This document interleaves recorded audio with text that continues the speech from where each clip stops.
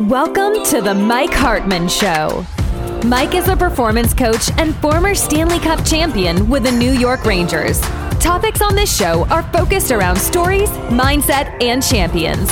Mike will also go into details about helping you with your pain points and struggles and finding motivational solutions on how to have the mindset of a champion.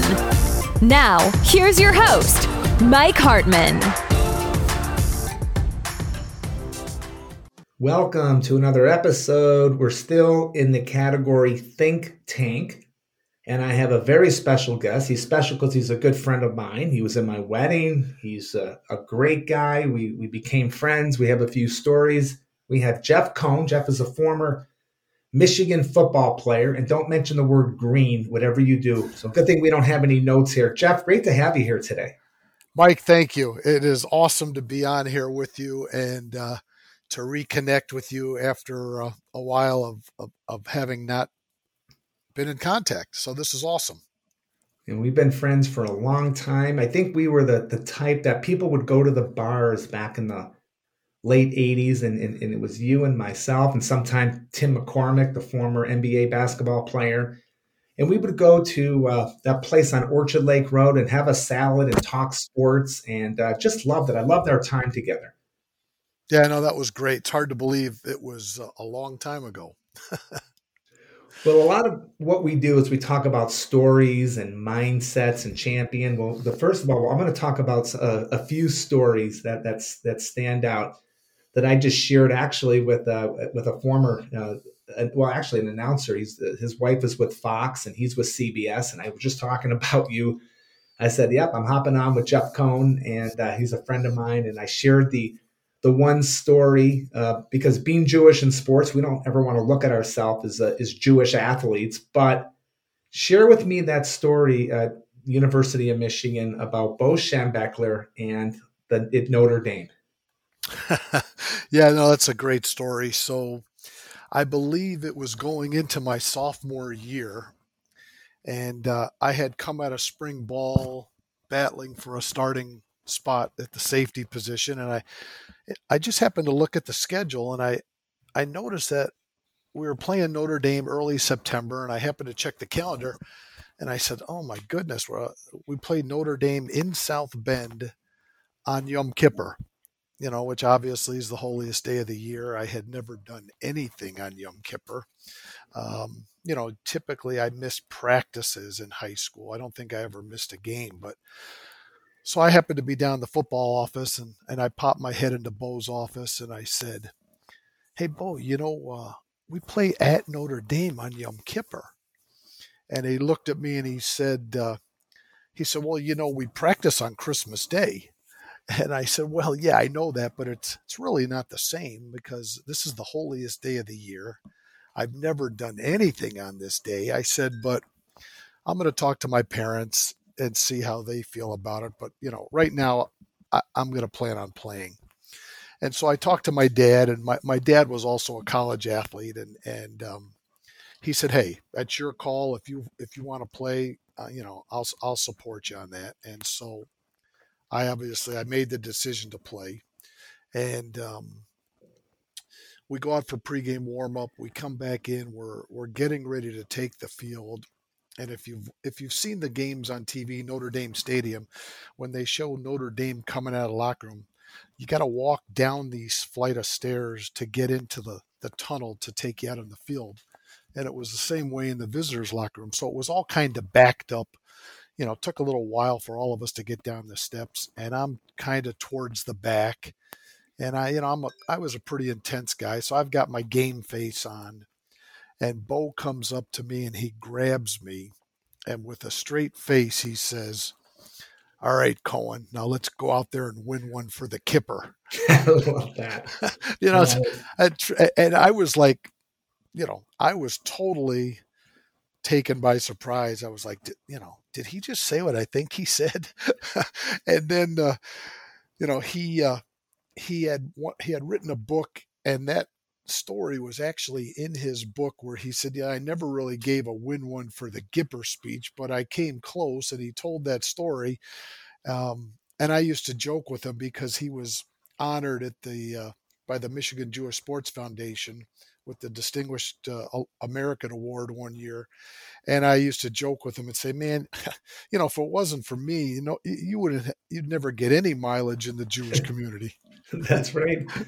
Well, also you're in the Jewish Sports Hall of Fame in Michigan. How about that? That was a great announcement, being in the Jewish Sports Hall of Fame. Yeah, that was pretty neat. I came after you as being, if anyone was deserving of being in it, it was certainly you. And, no, this is about you, Jeff. This is about you. 100% no. Hear about me. They hear enough about me. This is about you. Yeah, no, that was a real nice honor. And then I actually have been involved with that organization for a long time, and was a past president, and now sit on the board and on the selection committee for future Hall of Fame inductees. So it's really been an enjoyable association with them.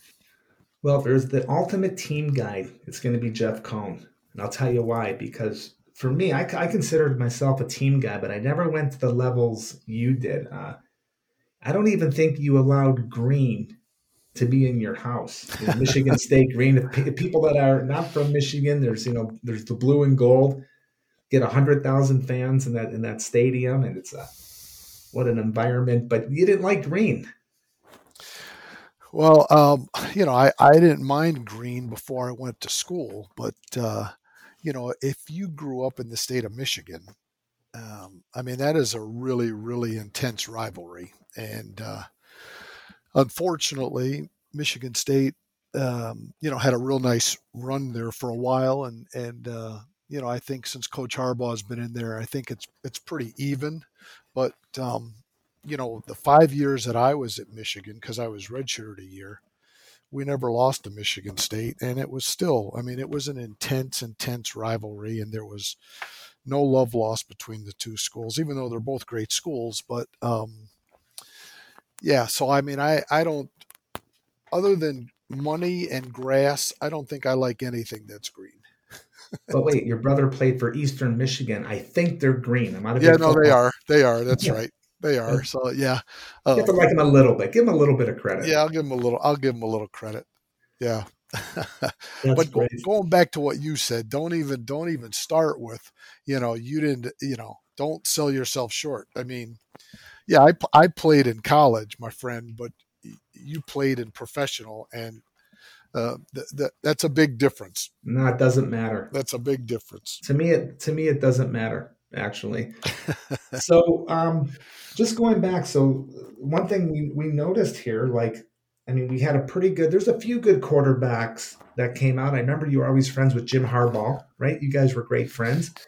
Yeah, he was, my last 2 years, Jim was on the team for 2 years. So, and then I knew him since he was in high school, because his dad, my freshman year, his dad, Jack, was my position coach before he ended up leaving and going to Stanford. So, I knew Jim when he was a little skinny kid in like ninth grade, hanging around the locker room, and then his brother John, who's obviously gone on, won a Super Bowl, and is, arguably the best coach in the NFL. So, so I was teammates with Jim for a couple of years. Yeah, but you were also, there's this quarterback, a very average type quarterback, never in good shape. I think he played a couple games in the NFL. I think he wore the same jersey number as you, if I get that correct. Well, yeah, who'd ever thought that Tom Brady would go on to become the greatest quarterback to ever play?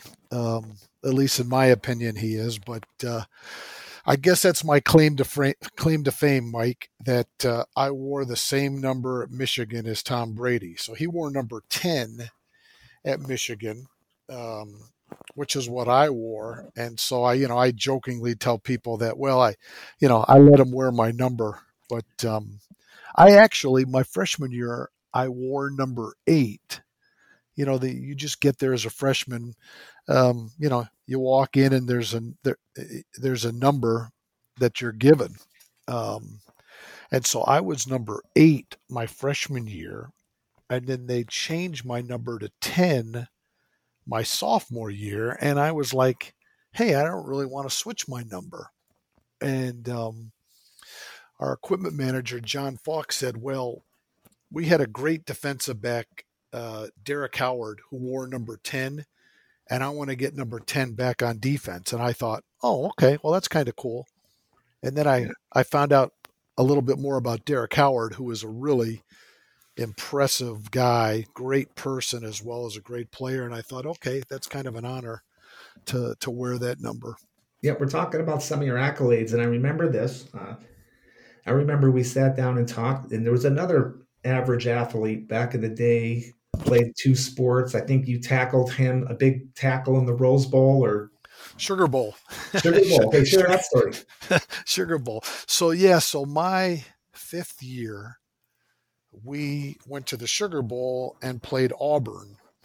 And they had a great team with Bo Jackson, and their whole backfield went on, their offensive backfield. They ran the wishbone, and all three of their backs played in the NFL. Bo and Lionel James with San Diego, and then Tommy Agee played with the Cowboys, and their tight end Ed West played with the Packers. I mean, talent-wise, we probably shouldn't have been on the same field with those guys. They were just extremely talented, but we unfortunately ended up getting beat on a last-second field goal by Al Del Greco, who ended up having a long career in the NFL. And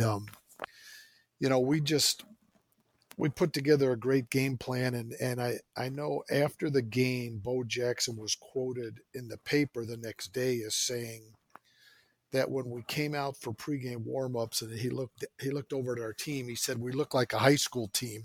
We weren't the biggest team, but we were pretty tough and pretty fast. And he said, but after the game, he said I'd never been hit like that before. I mean, we had 8-9 helmets on him every time he touched the ball, and unfortunately, we lost that game. We really should have won the darn game, but just didn't make enough plays on offense to get enough points on the board. But we held that offense to 3 field goals, which was a pretty strong defensive performance. But I'll never forget the last game I ever played, competitive football.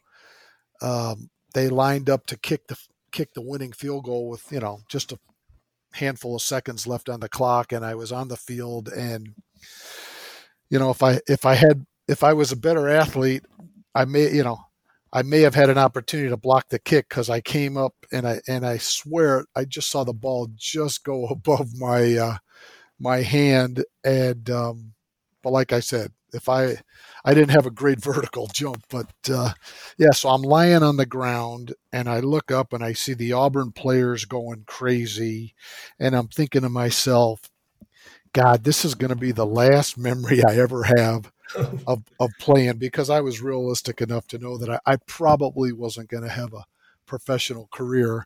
And I remember that thought crossed my mind, and what a terrible feeling that was, is that this is how I'm going to end my football career. That's just your personality. So I'm going to ask you a few different questions here. Again, this is not even scripted. There's nothing written down anywhere. You and I go way back. Loved our times. We used to train together, run together sometimes. Yep. And I miss those days. But the one thing, like with you, you're very competitive. So people would ask me, so Mike, what does it take to make it? I said, you have to have compete. And Jeff Cohen had compete. You weren't the biggest guy, the fastest guy, the strongest guy, maybe I'll throw the smartest guy in there. But you had to compete. So I would say, I already know the answer to this, but did you play to win, or did you play not to lose? I think, you always play to win. I think obviously we were blessed to have some athletic ability, but you and I have both seen many, many guys that,